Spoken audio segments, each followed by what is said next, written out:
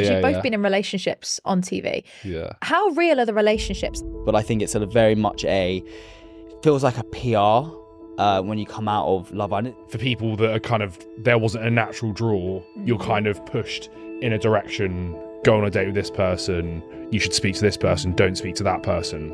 Love Islands, they literally just clip whatever sort of like couple they're trying to follow. How you come across is not really in your own hands. Say you were 22 now, same situation, you got asked on TV, would you still go on? No.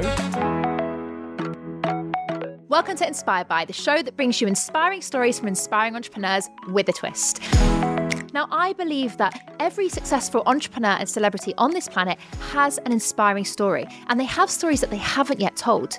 Not because they don't want to tell the story, but because they haven't been asked the right questions. So my job on the show is to ask the real questions so that you get the real answers. Now, with that in mind, let's get started.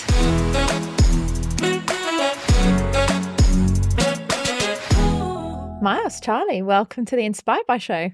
Thank you for having us. Thanks for having us. Do you know what? I was going to say welcome to the studio, but it's your studio. It's our studio. Thank you. So it's great what we've done with this.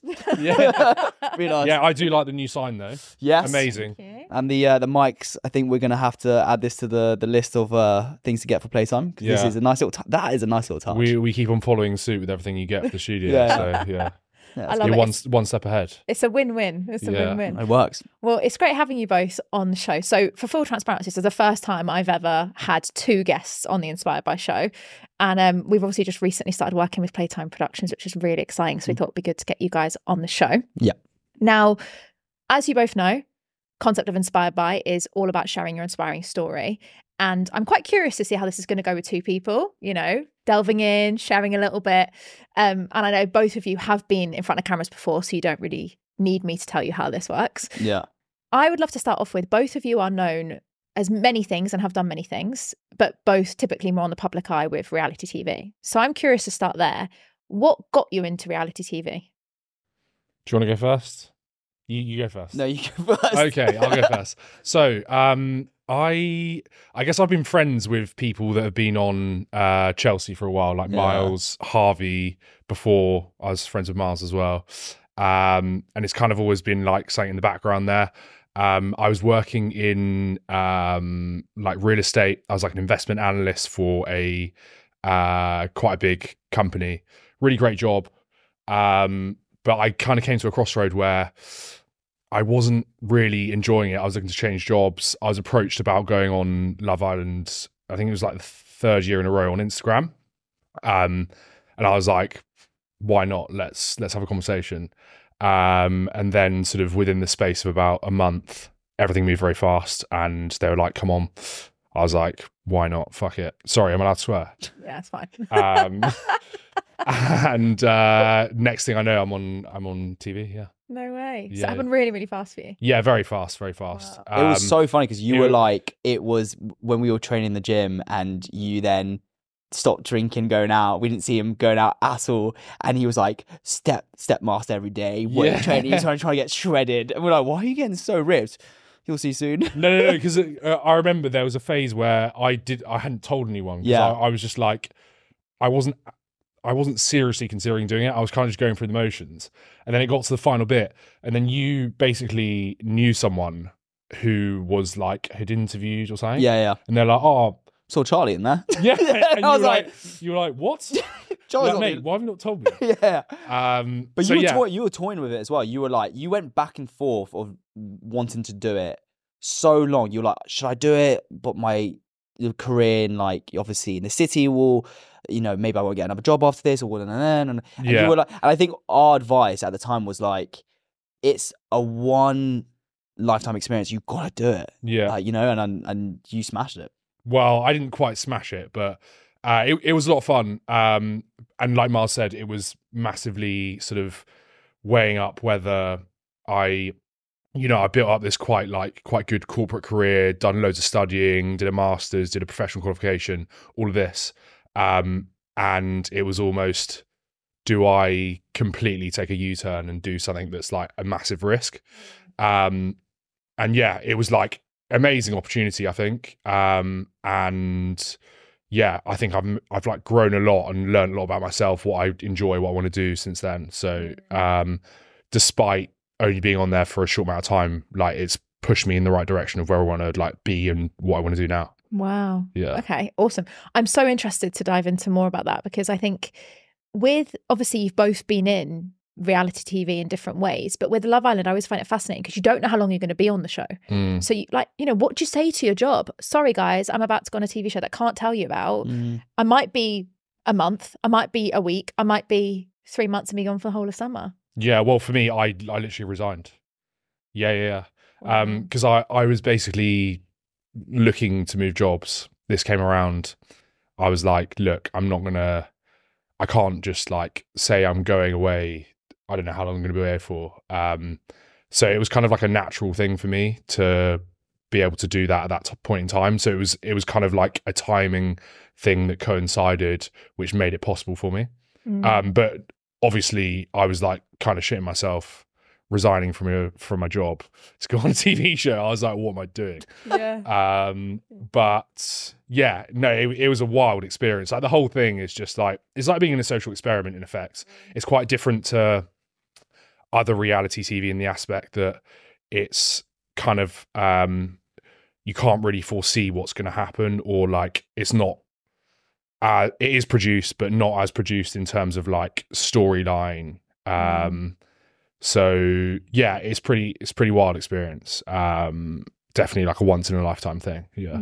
Amazing. And so you mentioned there that obviously when you first got the opportunity, you were hanging out with people who were already in reality TV. So Miles, you've been in reality TV for longer then. So were you in it before you met Charlie then? Oh yeah, I've been in this old slug for 6 years now. Oh my god. Is it 6 years? Yeah, 6 years. Yeah. Mad. Yeah, I mean, it's in a way kind of a similar story how you get into TV as well. I actually had my own marketing company that I had made with my friend, and we would renovating cafes that weren't working in London, and we turned them into bars because their spaces were really big. And we did this one project called the Albrook Bar in Fulham, and I was working there, and we renovated it, and we revamped it, and then a director from Chelsea came in because they wanted to film there, and then they saw me, and I said, yeah, we can help you film here, managing that for them. And then I got a call 2 minutes later saying, hey, thanks for showing the space, but we'd love to see if you'd like to come in and interview before coming into film to come from Chelsea. And the reason why also, I mean, back then I had really, really long hair, blow dried back, I had a shirt and jacket, Chelsea boots. Brazilian blow dry. No, not yet. Not at that time. Now I do. Sorry, a bit of context there. I just realised we haven't spoken about this podcast. Basically, Miles has got You're gonna help me again today. Yes, I got we can't say it today, Brazilian blow dry. Sorry, do you feel like I'm outing you doing that?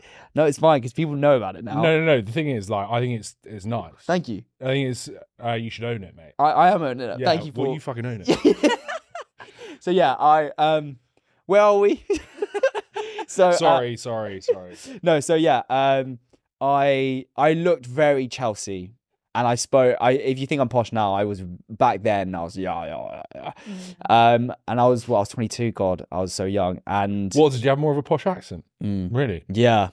Couldn't picture that, mate. Yeah, it was really. Was it quite put on, or was it like more just from your school and stuff like that? Probably more to do with my friendship circle. Okay. Yeah, I was weird enough. It was way more posh back then.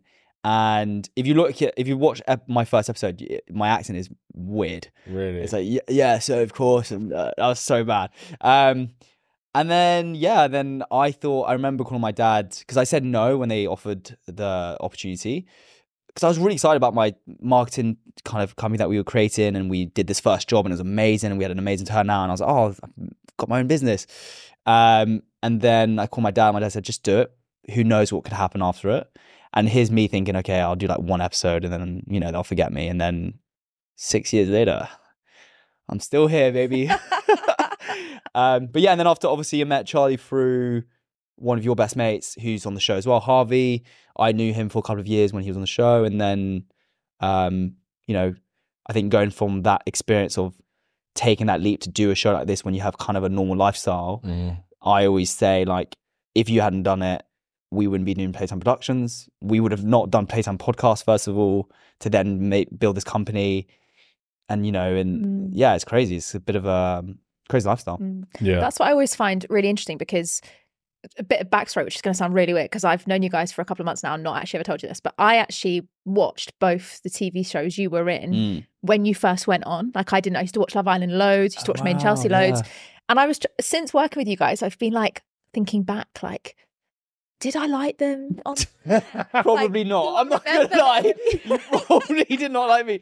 Back then, I was a little rascal. I remember, yeah. Great. And it's funny because, you see people, and this is what I want to talk about. You see people on camera and people make an assumption, which is whether it's a character they're playing or not, that some people do expand their personality, shall we say, when it comes to being in front of the camera. Both of you didn't pitch yourself. Both of you, by the sounds of it, got pitched too. For Chelsea, for Love Island. Was it as you expected? And what have you learned from being on camera? Now, I just wanted to quickly interrupt this episode to share a quick message with you. Now, I've been hosting these interviews with Inspired by Show for a while now, and I've been loving all of the great feedback from our listeners. And it really means a lot when you all share from listening to these episodes, watching these episodes, share your incredible feedback. And I love that you love it as much as we do. Now, my mission for the Inspired by Show is to inspire others to challenge the norm, share their story, knowing that it's okay to be vulnerable and shock horror, take the mask off and be raw and real. So I have a favour to ask. Can you help me on this mission by sharing this episode with someone who you think needs to hear this message? Maybe there's a friend, a loved one, a colleague, or someone that you know that would really benefit from hearing this inspiring story. If you could do that to help us, help even more people to challenge the norm and push themselves out of their own comfort zone, then I'd really appreciate it. So if you haven't already, share this episode with a friend, a loved one, a colleague, or someone that you know would benefit. Now, back to the episode. Yeah, I think that's a really good point with the, how you come across, because what you'll realize with all of these TV shows is for like, say, even like a 3-hour filming slot on something like Chelsea, you get like 30 seconds of worth of like airtime. Love Islands, they literally just clip whatever sort of like couple they're trying to follow. So it's very much like, it's not your sort of how you come across is not really in your own hands as such, I don't think. So that's something that people should really think about and consider. And I would say anyone that's thinking about doing these sort of things should think about before they do it. Do you think there's, quickly, just to go on what you were kind of saying as well, it's interesting though, do you think there's a difference between someone who wants to be on TV and who gets approached? Because us, for example, you never before were thinking, oh, I want to go and do Love Island. You got approached on the third time, like, why not? I got approached, never thought I wanted to do TV. And then I was like, oh, maybe I should do it. And I did it. It's interesting to see, like, I've noticed there's probably quite a difference between people that we actually know who want to do TV, how they are and how they manage the TV world, comparing the people that I know who just got approached and then they ended up on it. And there is a very big difference. Yeah. Some are more humble, some are not. That's us, baby. In this very humble moment. I wouldn't say so myself. Yeah, I must say. We are saints. Yeah. I think, no, you're right. I think the people that tend to... I think most people that try and get on TV normally don't get on TV though. Yeah. Right? They try and they do end up get on TV. Well, I don't know. Like, you can start talking names if it helps you to both be on the same page. Okay, I'm calling you out now. No, but like I feel like there's, you know what it is? I think in London especially, every time we've gone out, if it's, going out clubbing or parties or bars, and then we meet people who come up to us and talk to us about the show and reality TV and all that kind of stuff. It's a very, the thing that I've realized the most is the people who are, let's say, haters, or who are kind of like, oh, that's something I would never do, whatever, are the ones who want it the most. And who fake it and pretend like, oh my God, I don't really care about it, but actually watch it, who really, really want to be on it because they see this lifestyle that we live that is only a short edit on the TV screen or on their phones and what they see on our social medias. And I think going back to what you just said, if you are going to want to be on reality TV, you have to really think about it. Because, and the reason why I brought up the whole thing about being approached and not being approached is because when I went on TV, I was super naive. So first of all, I was younger, I was 22. I was excited by anything. I was like, wow, I want to live every experience I had. I was like, this is super fun. And I remember going in my first year on Chelsea, and I was a producer's dream because you could tell me to do anything and I would have done it. Because it was great. I was going to Croatia for 6 weeks in a villa with an infinity pool, things that I'd never really seen before, and living this lavish lifestyle that, you know, you kind of have to put on, especially even though it's kind of like, oh, that is your lifestyle, but it's not for everyone. And I remember just kind of living and breathing and just loving it. But because of that, I think that's why I'm safer now and understand this TV world, rather than if I wanted it so much, I think it would have destroyed me more. Do you know what I mean? That's why I think there's a difference between someone who wants to be in this world rather than it just happens. Yeah, because you never had an image of what it could have been or what it should have been, or letting you down. So let's go back to the moments for both of you when you finally said yes, whether it's taken a couple of years or whatever, and you've said, right, I'm going to do this. What was the first experience like for you, and what was going through your head afterwards? Like, was it a quick thing where you suddenly just made it? What was it like? To make the actual decision? After you've made the decision, once you filmed or you've said yes or whatever. You were sweaty and red. Yeah. Sorry. On my Because I watched him live, obviously. Yeah. So I that I was pretty red in that first scene. Because didn't you suntan for like 2 months? I basically I was in like a holding villa because of COVID at the time, and you're there with like a chaperone who just stays with you. I was in there for like, I think it was 7-8 days. Get so bored. But anyway, it's very much Love Island's what's happening in the villa. They react to who they bring in, right? So every day the producers will ask you like who are your top 3 girls in the villa. And as things sort of progress, you might get a call. So like literally the night before I was supposed to go in, they were like, you're going to go in tomorrow. So I was like, oh, fuck, I don't look that tanned. I might get out in the sun. So yeah, I went out, didn't put much sun cream on, and got very burnt. And my first time I came in, I was sweating. Yeah, you were so glossy. Me and Taz watching, like, why is he shiny? I tell you what though, that actually my first sort of entry thing was actually really overwhelming. I had to go on a date with all the girls at one time, and it was like, are you trying to set me up to fail here? Yeah. You know what I mean? Yeah. Like I couldn't do that, like, even if I was like some ridiculous woman. Yeah. Do you know what I mean? Like, it's crazy. It's a lot. But it's a lot. But that was for me, yeah. You know what? Weird enough, I had a similar experience to you like that when I did X on the Beach, because I had to do an entrance where I had to they were in the villa and I had to open up and go, hey everyone, I'm here. Crash in the villa, and I was so nervous, and I had done TV for like 2 years prior to doing that show, so I was used to cameras and stuff, but I'd never done what you've done, which was put a mic on and they film you 24/7. You go to bed, you take your mic off, you wake up, you put your mic on. That was something really new to me.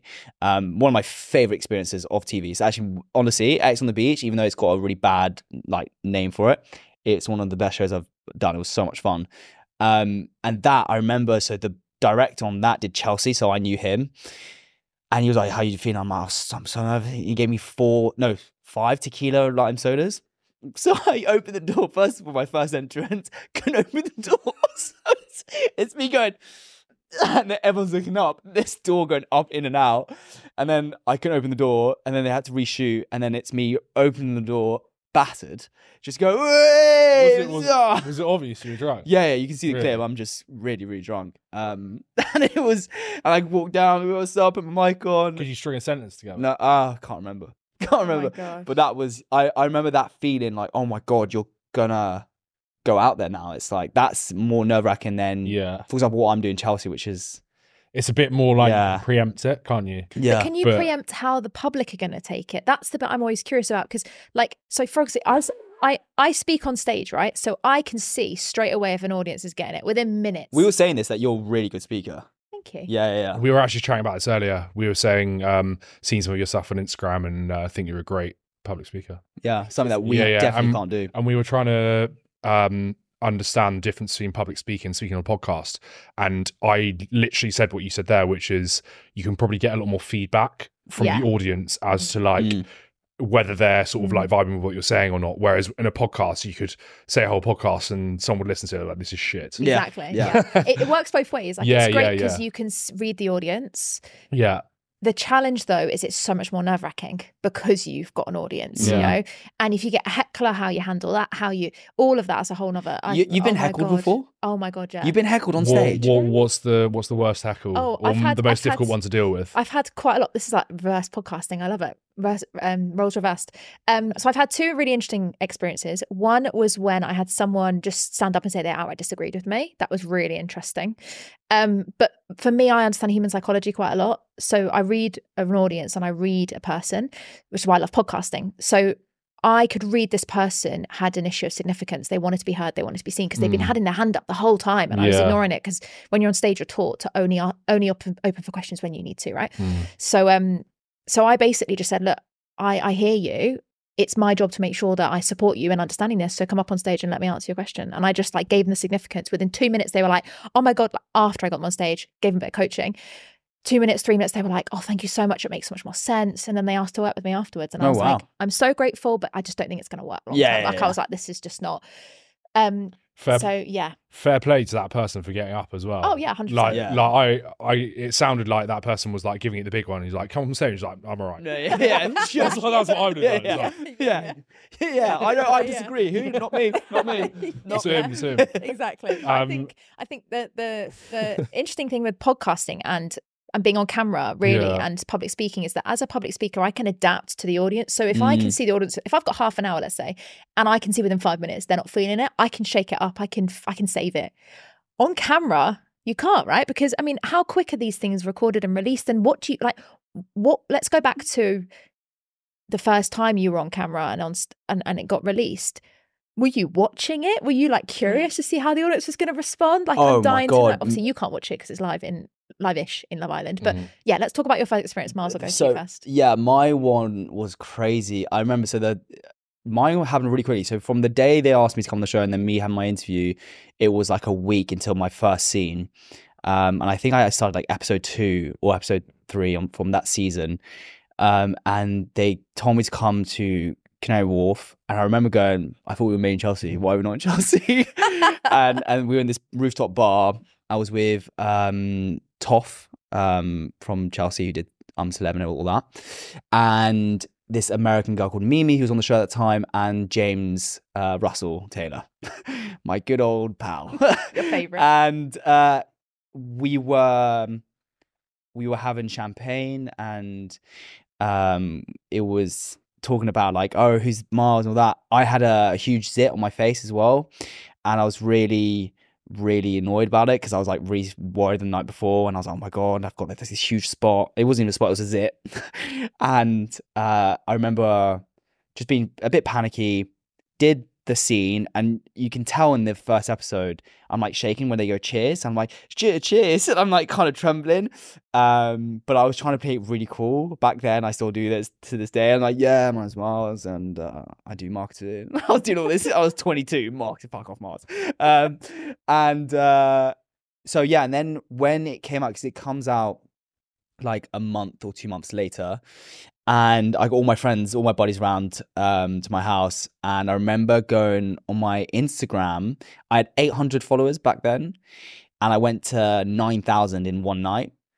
And I remember my phone switched off because I overheated because I had notifications on. So it just went, it was like continuously like, who's Mars? Who's this French guy? And then I went on Twitter, and then you're like in this hole of like, you want validation. Everything changed because I had never had it before. But to this day, like my mate says this to me, who I know from school, and he goes, it's funny because if you look at your videos from Instagram, when you had like 50 people look at your stories, you still do the same thing to this day. So when I've got videos of this as well. It's literally me in the street talking like I don't always do here. So it's like, hey guys, what's up? Blah blah blah, and I'm just talking to no one, right? And then a year later, I was doing it on Chelsea, and then I still carried that out. But yeah, that was a crazy moment to like see yourself and then get all of this kind of, you're on the map all of a sudden. It's like from no one knows who you are to, okay, like the UK kind of know who you are now because you're on this one of the biggest shows. And that was a very, again, I was so naive to it. So I was very just so excited and I didn't really care. And people loved me, people hated me. And then I fell into the kind of the hate category because I was kind of like the guy who's going to get your girlfriend. So what? It's quite crazy the like the carry that like a show like that has to translates to Instagram followers these days versus back then, because that's crazy. From one episode you went up to like 10k basically. Yeah, I got to 10k and I got to 30k in a few weeks, I remember. Yeah, it just went straight up. I was lucky. Doesn't work like that these days. But I was super lucky. I always say this to the newbies who go into TV, especially on old shows like Love Island or Main Chelsea. I was on the cuff of when TV became kind of like a known thing, like, oh, it's TV, no one really cares about it anymore. So Instagram was still kind of newish when I did it 6-7 years ago. And it was like that. I was so lucky to get loads of followers from that. Nowadays, we got, a new kid called Freddie. He's on the show. He's on maybe 20,000 followers and he's done 2-3 series. And he should be on way more than that. But it just doesn't work like that anymore because no one cares. The game's always changing, isn't it? It always changes. As with everything. Yeah. And I find it fascinating that these shows like continue because, some of them, I mean, I've been watching Main Chelsea for far too long. But it's been 11 years. I'm probably watching it. I'd probably say 7 years, maybe 8 years. And it's fascinating because the more I've got to meet people from reality TV, like I've obviously interviewed now yourselves, met you guys a little while ago, interviewed some other reality TV stars from Love Island and other places. And I'm like, people are so different as what they're portrayed so far of who I've met. So question, what is your, like, knowing us from the beginning, like you said, you watched us ages ago, to knowing us now, what are like... Oh God, do I want this on camera? No, I'm joking. It's like the whole point of the show is real, so let's bring it. Be as honest as you want. Yeah. Slate us. I just think you're fired. Yeah, exactly. Like, get out of studio. Yeah. Start taking everything down. I actually think TV never portrays people in the same way ever. I feel like you guys are super down to earth and like really just like open. Like I message you guys and I'm like, hey guys, I've got a question. What do you think of this? Very approachable, very down to earth. Whereas I think people come across, especially Chelsea, let's be honest, being Chelsea, people are made out to be, sorry, Channel 4. Yeah. But a lot of people, I mean, still watch it. Yeah. Well, that's part of really good to watch it, Yeah. And every time I watch it, I can never just watch it. I'm always doing something else. I'm like, this is dull. And I still have to watch it every time. Like I'm still hooked on it. Yeah. The thing I find fascinating though is how much of it's real, how much of it is staged. Like the bit I love, right, especially because I've seen more TV behind the scenes recently, is like when people come into a show. Love Island's a bit easier because people come into Love Island designed to come into Love Island. It's like, here's a new bombshell or whatever. Whereas Chelsea, it's like, here's my friend that I've met, but I've never met them. How has it been for you guys to sort of see that and experience that sort of like the fakeness that comes with TV? Well, I mean, you can talk to my manager. My PR will. I can probably talk about this more freely, or I'm happy to because I'm not really in that game anymore. But I mean, a lot of it is very like certain programs are heavily produced.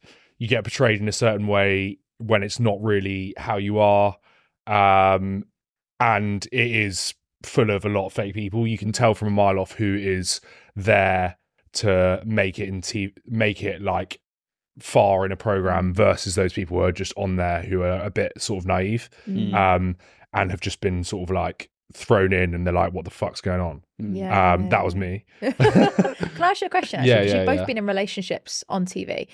How real are the relationships? Like I always wonder, do people meet off camera through like knowing each other? Like for example in Chelsea that would be feasible, and then it goes on camera? Or is it like people go, oh, like in Love Island, you should go and get with that person? Like, how real are the relationships and what's it like? I don't know why you look too like. Should we tell them?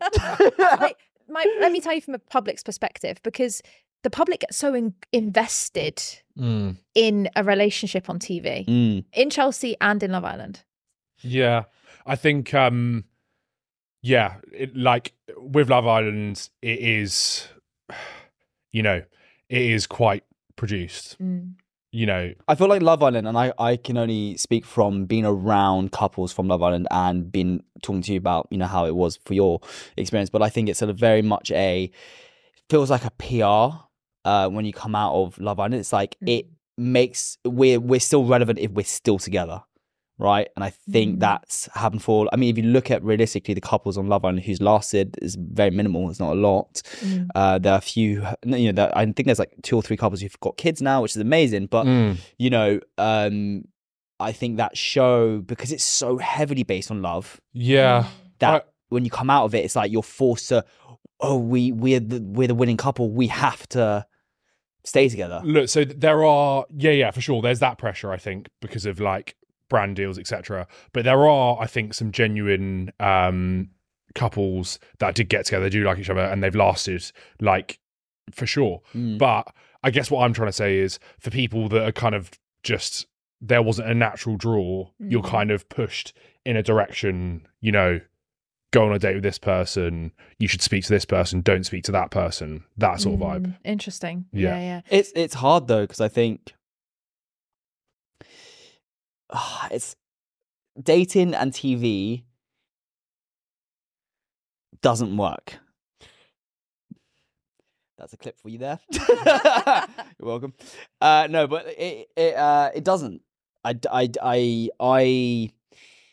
think it only works if you're able to separate them.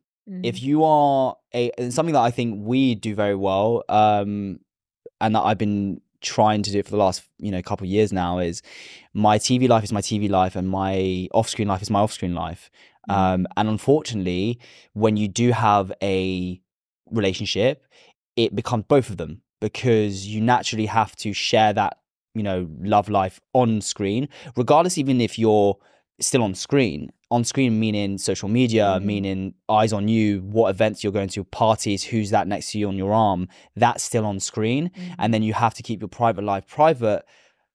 But to manage that, you have to be really strong. And people always think, oh my God, these celebs, they're super lucky and then all this. And it's way harder. I'd rather be no one in a relationship than someone in a relationship, because it can't, like my last relationship, that's one of the main reasons why we ended, was because the pressure of what this on-screen life comes with me.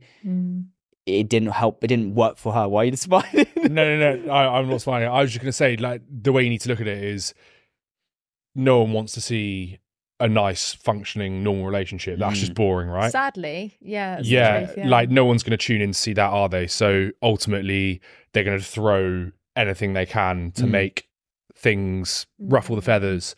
So it's like Miles says, it's kind of like destined for failure unless you can manage it correctly, or you know how the game works, what to do. But I do think it's a highly sort of, it is quite toxic to have anything serious on TV, I think. Yeah. And, you know, we're talking a lot about TV. I do want to talk about other stuff as well. Yeah, of course. I think for this point, I find it interesting whether people continue in TV or not. Because Charlie, you mentioned there, you can probably speak more openly because you're not going down that route as much. Yeah. Miles, you're very much going down that route. What have both been your decisions to go, do you know what, this is my career, versus actually giving it a go, it's not for me for whatever reason? So from my perspective, I obviously did Love Island. That was a bit of like as we already discussed, I wasn't really expecting to do it. Came off that, and myself and Miles sort of created Playtime Productions, all this sort of stuff. But for me personally, I lacked the structure that I had previously in my life, with having like a corporate role. I wasn't doing sort of any TV off the back of it straight away. So I kind of, with Miles, for example, he's constantly doing TV stuff and stuff like that. So he's got stuff going on. I came off the back of it and I was a bit like, what am I doing? Like the structure completely goes, isn't it? Like a lot of people will come off it and sort of just like ride the wave and then get to the end of the wave, however long down the line it is, and then be like, oh shit, what do I do now? For me, I was very much straight away like, I need to get back into what I was doing. And for me also, I've realised, having done all the TV stuff, I'm not cut out for it. Like, it's not my gig. Like, I I don't necessarily play into what is good for TV, that being, you know, actively seeking the drama or creating it. And I don't think I'll ever be that person. So I think for me, it was like a natural thing. It's amazing self-awareness though. And sometimes you have to learn that. Oh yeah, for sure. Like for me as well, that's a great point, because if I'd never done that, I think I would always have had it in the back of my mind and been sort of like chasing that potential thing. Oh, I could go on TV. But having been through the process and learned a lot about myself, I'm now very sort of like at peace and happy that I've done it and realised that that's not the right thing for me. And now I know what I'm doing now is the right path. Yeah. Incredible, yeah. And Miles, how did you decide that, you know, you've been in Chelsea for now for 6 years, I think you mentioned, now going on other TV shows, Dancing on Ice will have been out by the time this is released. So that'll be very exciting, new milestone for you. What made you want to stay in reality TV? Well, you're good at it. I'm good at it. Yeah. I say that in a try not to be too arrogant way. I'm really good at TV. I'm very good at it. And that's because when I fell into it, like I said before, the whole being naive to TV and enjoyment of it, and I kind of understood it quite rapidly of like, oh, this is how it works. This is how I've got to do things. And this is how I kind of climb the ladder. And I also saw the opportunity for me, kind of reverse to Charlie. I feared life quite a lot. I was in a really serious relationship. I didn't know what I was doing in my life. I was 22 and I was trying to find structure that never existed. I have never had structure. So when I fell into TV and it just worked, everything worked, and all the guys were, I mean, still to this day, it's like, why does Miles do it well? And it's because I understood how to control it and to use it to my benefit. And I think Charlie will agree on this, is one thing I will say about reality TV is if you're a guy, it's harder. It's way harder for a guy in terms of work, brand deals, creating a name for yourself, having a good edit. Girls have it easier. Audiences want to see women on TV more than guys. Guys are more kind of just the whatever. If it's definitely love story, it's about, oh, that guy messed you around, or that's that dickhead, or we don't like him, blah blah blah. We love her, and it's always been like that. So it's really hard to navigate as a guy. Hence why there's a lot of, you know, guys on Chelsea or on TV who haven't got the biggest following, whereas girls, they come on TV and they just get 100,000 followers straight away. And that, for me, when I got into it, I enjoyed it. I understood what it was. And then I got approached to do other TV shows, and I've done 5 or 6 other different TV shows now. And then every time I go into a TV show, I kind of understand that this is what it is, and it's kind of playing on that kind of fun and being naive to everything is still, even though I know what's going on. And now what I've seen now, which is the biggest shift, is everyone keeps asking, are you going to continue Chelsea? Are you not? There's still press articles going, Miles has quit. Just because I said on one fucking podcast when I said, yeah, I think, you know, one day I'll stop, because yeah, it's been 6 years. I'm not going to be on Chelsea, you know, until I don't want to be 30 on Chelsea. No offense, Temps, but he's started late. But no, I don't want to do that. But for example, why I'm so grateful for Dancing on Ice is the first show that I've done which has got nothing to do with love. It's got nothing to do with romance. It's got I'm not. Not yet, anyway. Not anyway. But it was the first time that, and also I think what I'm really excited about is people who are going to see the footage. Like, it's the goofy Miles. It's like that. I'm really just quite mature on it in a very fun way, not in like a, you know, emotional way. Very just like having fun and just being me a bit, which is really nice. And I think that's going to kind of project my next kind of TV career. I still want to do TV, but I think it'll get to a stage where reality TV is gone, but maybe do panel shows and do studio shows. That's more kind of. I think it's really good for you to do something that diversifies your audience away from being like the womanizer. But I think I genuinely that's not like a genuine. I think it would be really good. And also a question for you. Sorry, taking over here. If you were the Miles at like, what was it, 18, 19 when you started? 22. Say you were 22 now. Yeah. Same situation. You got asked to go on TV. Would you still go on? In this current environment that we live right now. Say you're 22 now. You're 22 right now. You got asked to go on Chelsea. What do you do? Well, that's a good question. That's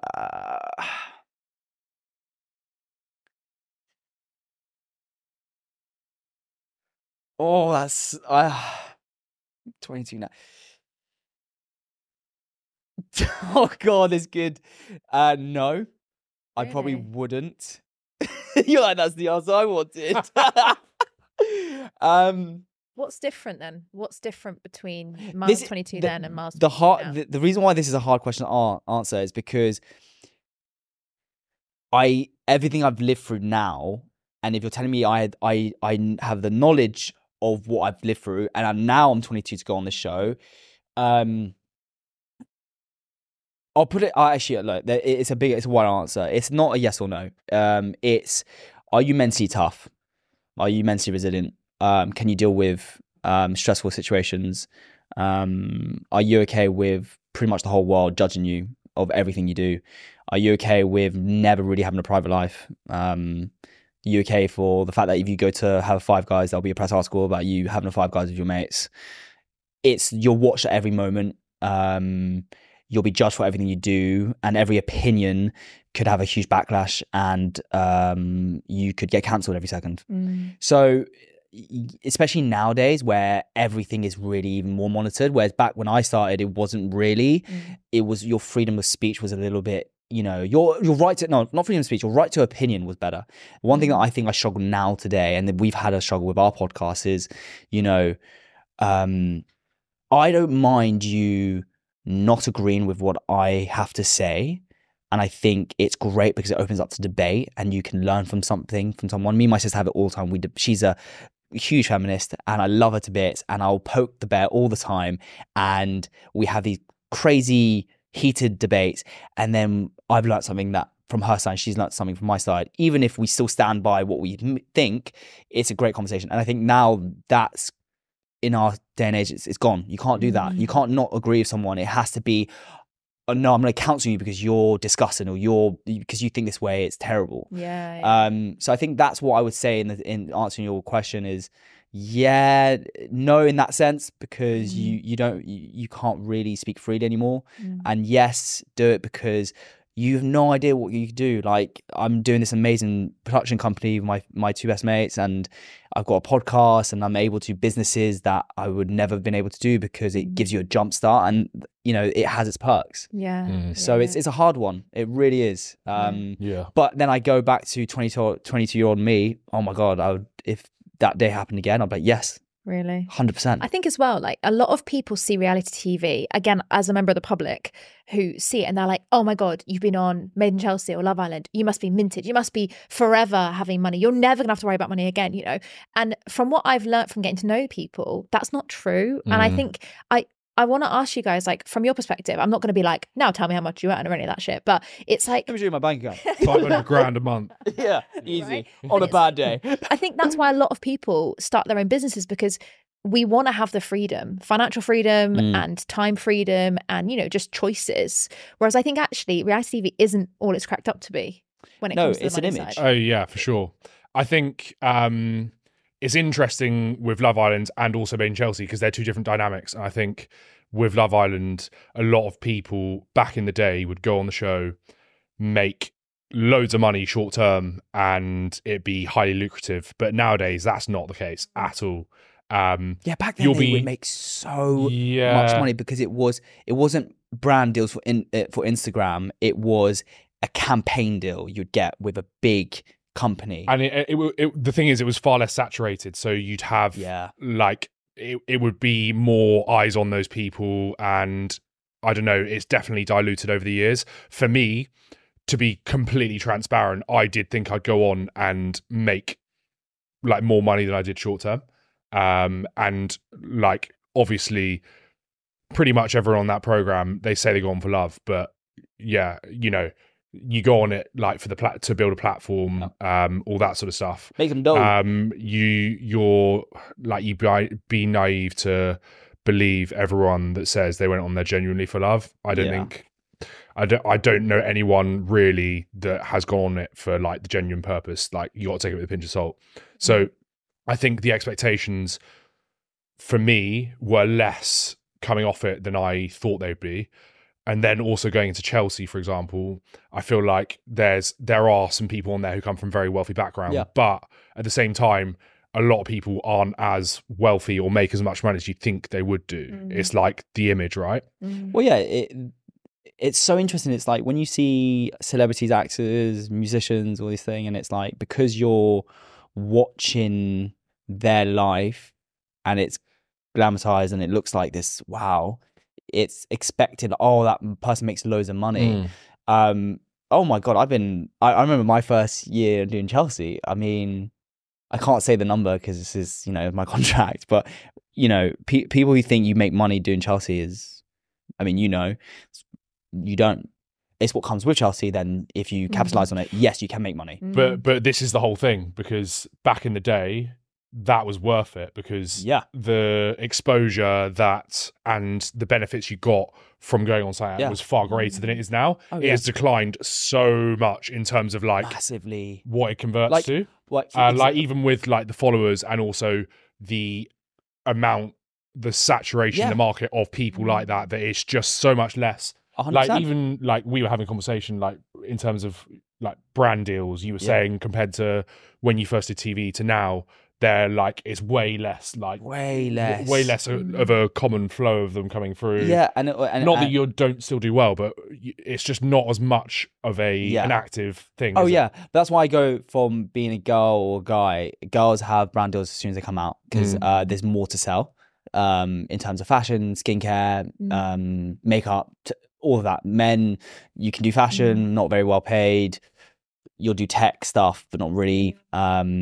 And then you'll do PAs on the off-come. Like, it's a very hard thing to do. But back then, I remember, even when I think I had like 20,000 followers at this stage. I was in Croatia. I got my first brand deal, which was Daniel Wellington, the watch. And to get a brand deal when you have 20K is amazing. Like, and I think they paid me $2,000 at the time. Which is a lot of money. And I remember going, damn, super excited, took some pictures, and it was like this whole swipe thing on my Instagram. And it was easier because, like you said, there were, nowadays there's an influencer every single day. There's a new influencer, and it's not just TV influencers now. Now it's digital. Now it's, YouTubers were once a thing. Now it's TikTokers, and the money you can make on TikTok is incredible if you have the time and the patience to be doing lives and asking people to gift you. But it's a crazy world we live in now in terms of influencing, in terms of being a celebrity or public figure, whatever you want to call it. Like, I hate the word influencer. I don't, even though I influence, I don't like being an influencer. I prefer a public figure. I like, but all that. It's the money is, you've got to go in with a plan. My dad, the first time I did my first year on Chelsea, said, you got to think of a business, enjoy it, treat it like a business. Playtime Productions. Playtime Productions. Ding, ding. Funny enough, I had a production company before this called Nuff Said Productions. And Enough Said? Yeah. And you'd that's go...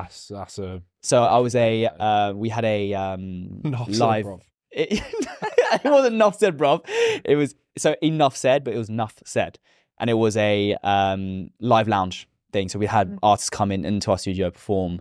And it's on YouTube. If you type in Nuff Said Productions, it's me and my two other founders who stole all my equipment and then went to Paris. Anyway, but yeah, what I'm saying is it's a very... What are you saying? I don't know what I'm saying. What I'm saying with the money thing, I want to explain it more, but it's hard to explain it without saying too much, because I don't want to, I've got to be careful, obviously, what I say. But it is incredibly difficult. And I think for anyone who listens to this or watching this, if you think all celebs or all reality stars are minted and killing it and caking it in money, they're not. The thing is as well, right, that I find interesting is a lot of people, when they take the dive into like post being on Love Island or something like that, I get the sense that a lot of people almost feel ashamed to go back into a proper normal job, or something like that. And they might be putting across this image that they're like living this crazy life post being on a TV show. But a lot of the time it's a lot less than you think. It's quite deceiving. And there's no problem with doing something like that and going back to something normal or like pursuing something else. At the end of the day, you shouldn't care about what other people think about you or the decisions you want to make. I did personally actually find that quite a difficult thing to dive back into having like a normal career, but it turned out to be the best thing for me anyway. But I feel like a lot of people have that mental block because they don't want to be seen to be like, oh, I didn't smash it. Exactly. Yeah. Especially when you're in the public eye, because you know people are watching. Yeah, for sure. And it's like, it's just you just need to get to that stage where you're just like, you know, you go on something like a TV show and it naturally. I remember like sort of post 6 months being on Love Island, I was probably the most insecure and like under like most self-conscious person I've ever been in my life, just because I was subject to so much like change and like reassessing what I'm doing in my life.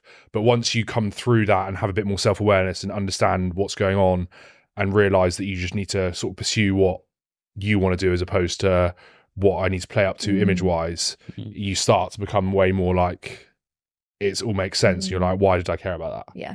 I always put it down to self-awareness. Like, for me, speaking on stages, I know, I've been speaking on stages for 4 years now. I know when I speak on a stage, I'm going to feel amazing for about a week and I'm going to have a come down. I will always, because you go from having this massive load of validation. And like for me, people come up to me when I'm at the event, like it's like hundreds of people.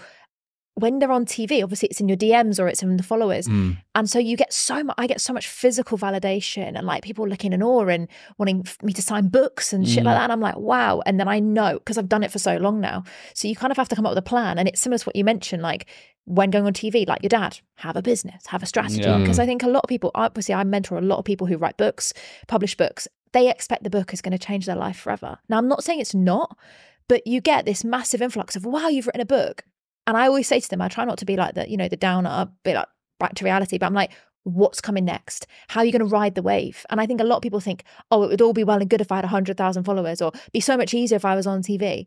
Would it though? You know, because it's just another platform. You've still got to have the strategy. You've still got to have the plan. I mean, the proof is in some of these influencers. You've got influencers who've got millions of followers. You do nothing.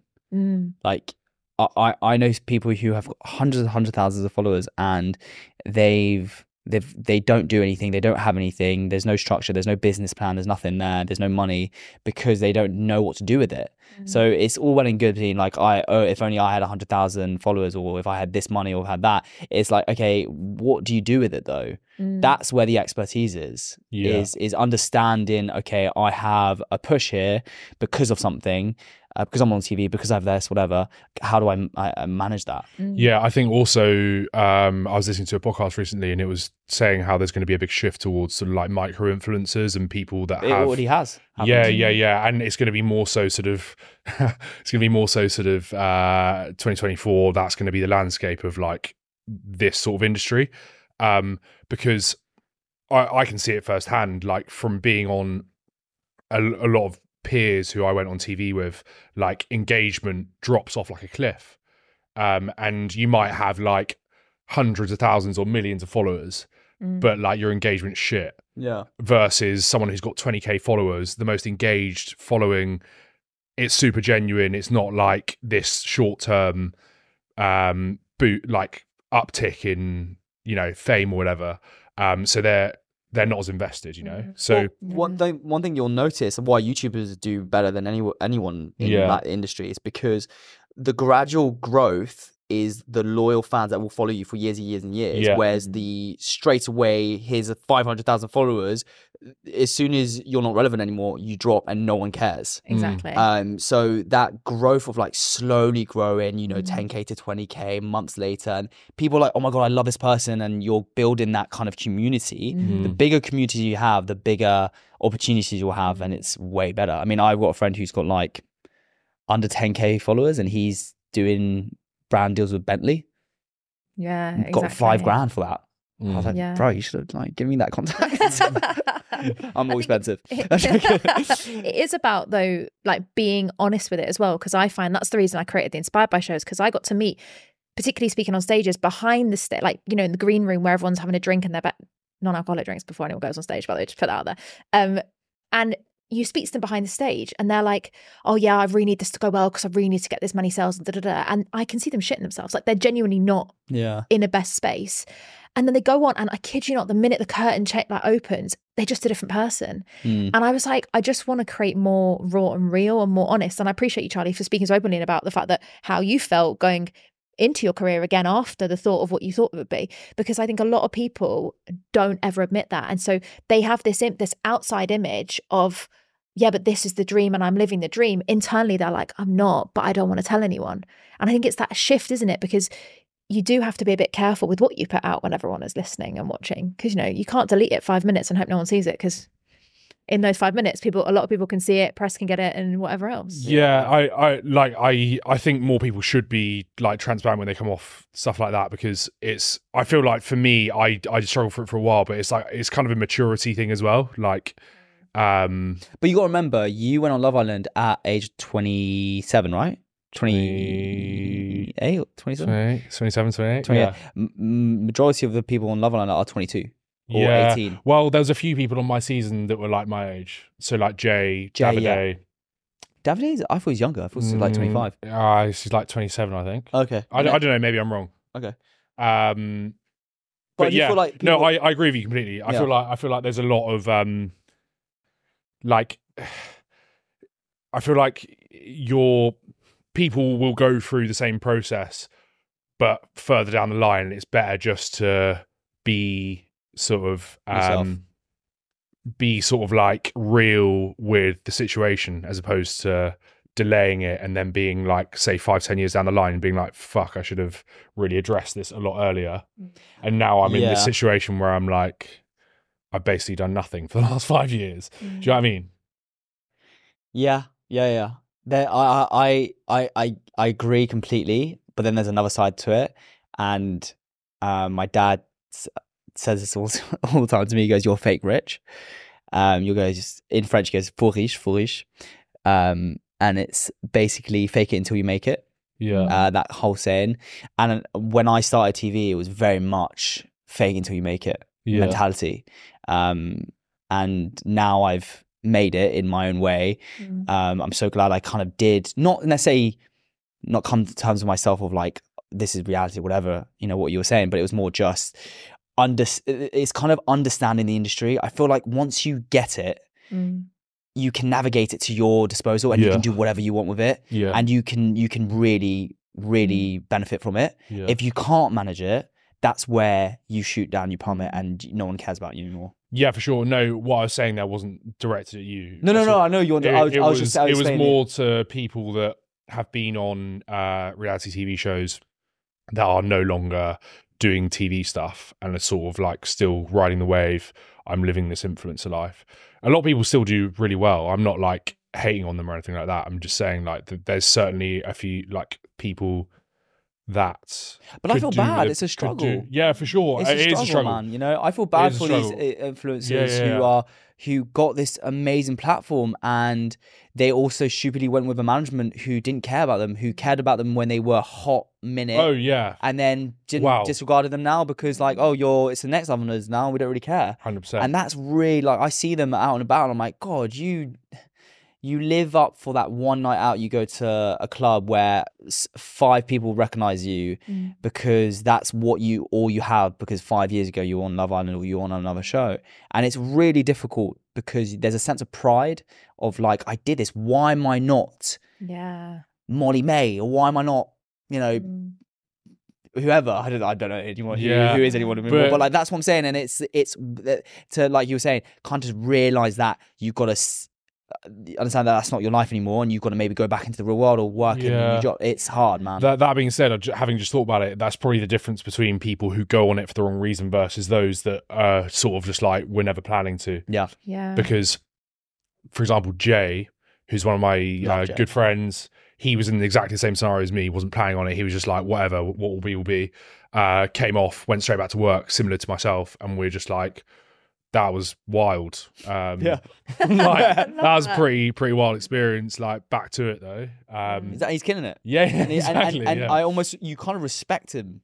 Like, yeah, of course. Respect both of you going like, oh, he's, sweet. He's like the most genuine guy like ever. Like, he's so nice. Yeah. He's so lovely. I think that's the beautiful thing about the situations you guys are both in, because you've both seen it from different perspectives, gone different directions, and also, but yet still finding a collaboration and a pretty incredible journey that you guys are on now with Playtime. I know we're probably way over time. It's all good. It's our studio. Don't worry about it. We're not going to get kicked out, right? It's all good. Unless We're not fired. guys, want to go home. So obviously you were friends from the reality TV shows that you knew each other through and whatever. Why Playtime podcast first? Because that Playtime podcast came before Playtime Productions. So, what came first, the egg or the chicken?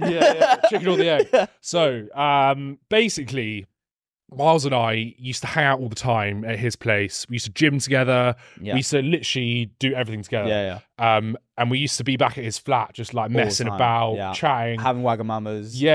And just like, we were like, one day I think I was just like, should we just like do a podcast and just film what so this happened in the stint when he just came out of Love Island, and for 6 months you didn't have a structure of work, right? Yeah. So you were also still figuring out, what am I doing? And I was trying to help you out as well with like influencing and like you remember you did a day of influencing, we did photos, it was like 6 hours, you're like, God, I was exhausted. I was like, I told you, it's not that easy being an influencer. But and we were chatting shit most of the day, and it was really fun, and we were having that time. Was it summer as well? It was summer. End of summer. At that point as well, we were both very single. We were like, a lot of our chats were about dating. We were talking about dating, girls, that type of stuff. We're a little bit like a little bit less mature than we are now as well. And it was Charlie who came up to me and said, why don't we start a podcast? And I was like, yeah, cool. I wasn't really sure about it because I tried to do a podcast a year prior with another friend and it didn't work out. It's really complicated to start a podcast, as you know. And there's a lot of work into it. There's a lot of money into it. There's loads of things. And I was like, okay, cool. And we sat on it for a couple of months for sure. And every time we met, we'd be like, okay, what topics, this is what we do, this is the name. And the name, oh my God, it took us so long. And then one day you went, Playtime. And we both went, I remember so clearly when we were outside my flat, and we were like, "That's it, that's the one, that's the word. We got Playtime." And then what happened was, we then went to. I said, "I don't want to get a studio. I want to buy the equipment." So I did a personal investment, bought our mics, no cameras, just the mics and the system to plug everything in. And we recorded at my flat, which was probably one of my most of the favorite days, because it was very like on the couch, just chatting, and like we had our iPhones for the cameras, which, by the way, if you're starting a podcast and you don't, obviously come to Playtime Productions later on, but if you, on a very small budget, one thing, a little intel in this is iPhones film continuously without stopping, so you don't have to worry about normal camcorders sometimes stop at 25 minutes, DSLRs, whereas a iPhone can record, obviously if you've got data, space. So those you literally put them on landscape, film the whole thing, no problem. And we did that, and it was just fun. Yeah, it took a few takes for us to get it. It took us many takes. Like I haven't actually listened back to our first podcast, but we have to do honestly, like, Miles is a bit more camera trained, but I think you were still a bit like wooden. Yeah. But I was terrible. Oh my God. Like, I couldn't relax in front of the camera. I was like, couldn't speak. But we've both improved miles since then. Excuse the pun. But basically, off the back of that, we I remember the day. It happened. So we my friend Emily Blackwell, also on Chelsea. She asked, we got on the episode, and she was asking how to create a podcast. She was interested in making one. And she was like, could you help? So we said, we'd help you do a pilot. So we did a 20-minute episode for her, recorded it, and then she wanted to send it to an agency to see if it get picked up. It's a different type of way of doing podcasting. And I remember people kept on asking, how do you podcast all this? And I remember sitting on the counter, my kitchen counter. We've just finished filming her episode, and we were all there talking with Laurie and Charlie. And we were like, why don't we just help people make? We've got all the equipment.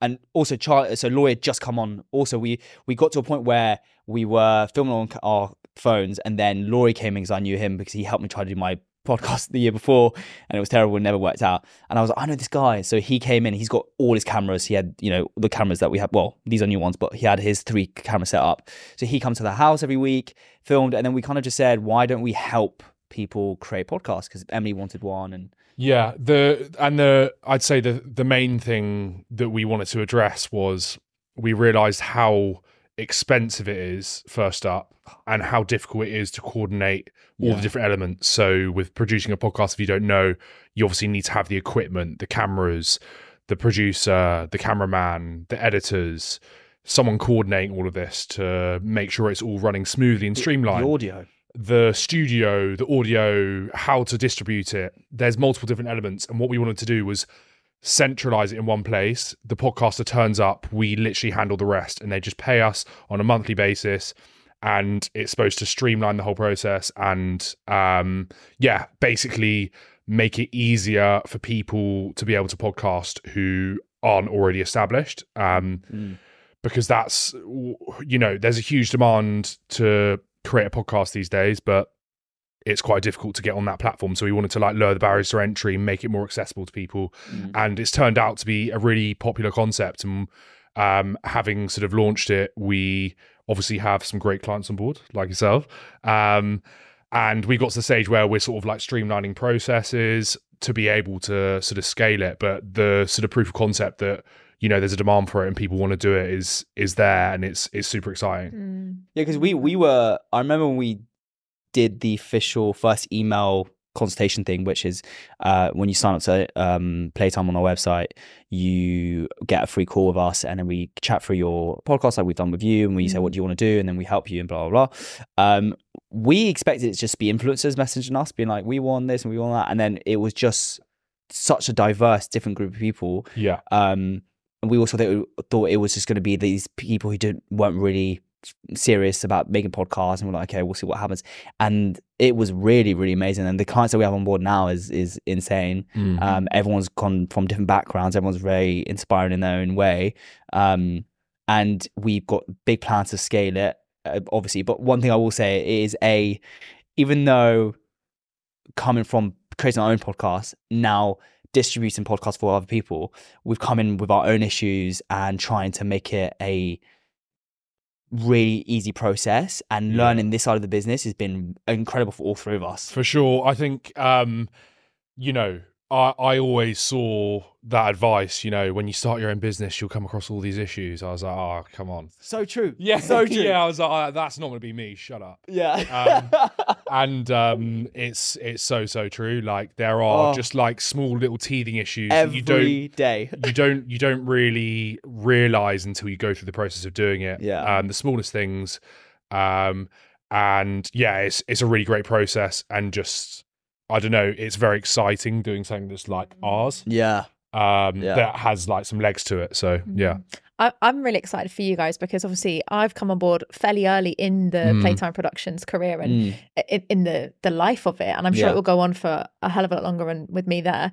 And it's been funny because I've been running my own book publishing agency for 4 years now. I've been in business 7 years, and so I've been on the journey of the teething challenges, a done for you service, people involved, different characters, different perspectives, different expectations, and I think it's something that it's it's so interesting to see someone else go through it as well, because what you guys have gone through, and we've spoken, I'm like, oh, I remember that. Yeah. Oh yeah. Yeah. And like firing clients and hiring clients, being like, oh, actually they're my favorite client, or oh, that's a dream client, you know, that's not a dream client. And I think business is never easy, and I really appreciate you saying that, because I never had a clue really when I started business, and a lot of people were like, oh, it's gonna be hard, or you're gonna get this, and I was like, really, am I? And then you live it, you're like, oh yeah, you know what, that was what everyone was wanting me about. Because when you see these like motivational speeches, and they're like, yeah, you know, be prepared to work late and long hours and all this, and I was like, oh, come on, like, this is easy, it's something we love to do and all that.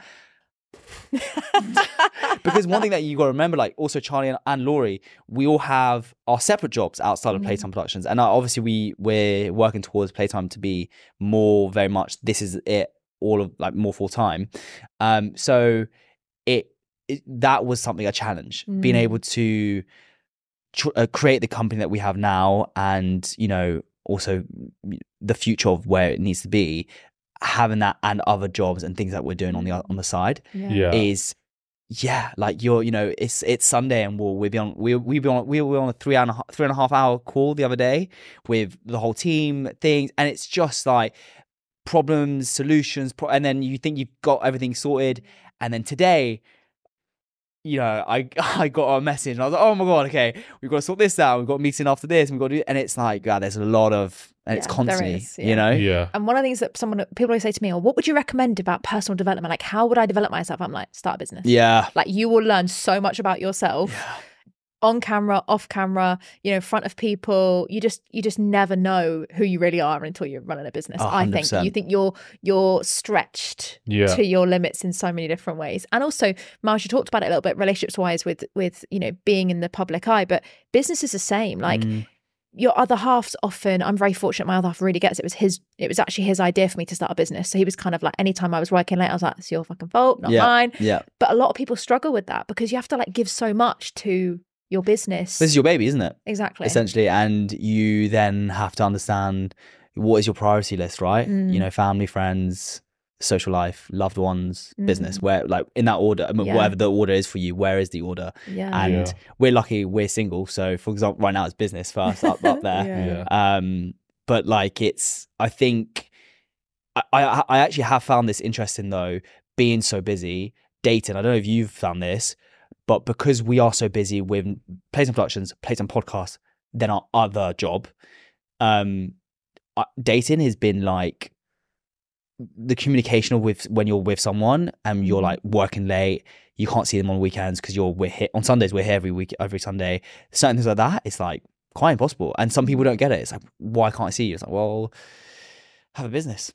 Yeah, I think also though, it's difficult, but it's also a privilege to be in the position we're in, I think. Yeah. And that's what I always, like, people say to me, like, oh, you're so busy at the moment, like, you're working on weekends and stuff like that. But I'm like, it's exciting. Do you know what I mean? Yeah.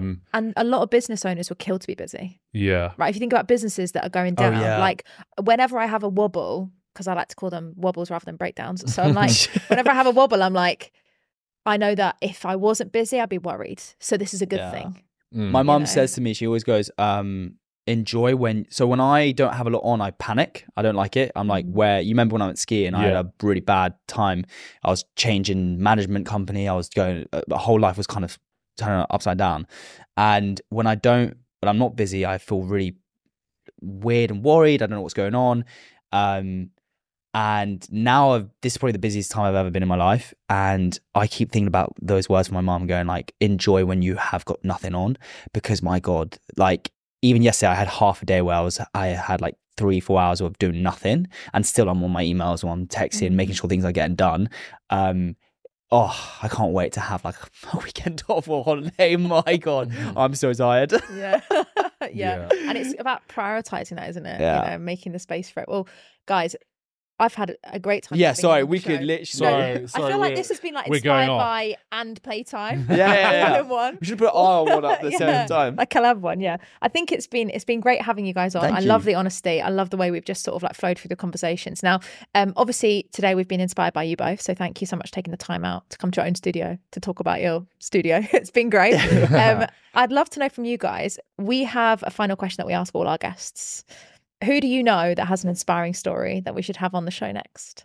So, because I've done no research on this, and on the top of my head, just a heads up, for 40 minutes before this, we knew this was going to come up. We're like, who do we say? Yeah, we were literally like searching for it. Yeah. Because you know so many Because we know people. so many inspiring people. That's brilliant. So I will say, but for me, in terms of knowing your podcast, I think someone that would be very different to people that you've had on, and someone also I think who would be very open to being completely honest, and you'll get a real raw person, is Lottie Moss. I've known her for a few years now. She's a great person, amazing person, and I think she's got a lot more to say and tell. I've seen a lot of interviews she's done. I think with the way you interview, I think you'd get something more out of her, which would be great to see. So, on to me. I had 2 suggestions. One actually sprung to mind while we were talking. I think an interesting person to talk to would actually be Harvey Armstrong, because he's gone through the process of going on a TV program, creating a business, which is prime time. Be interesting to talk about the trials and tribulations with that. I also mentioned, this is such a random one as well, Tonya Buxton, Antigone's. Woo, Tonya! Yeah. I don't know why. I was looking through and I was like, I think she'd be great on a podcast. Yeah, she's great. She's lovely. And I think you'd have a good conversation with her, because she's like a very successful chef, like been through like all that sort of industry. So yeah.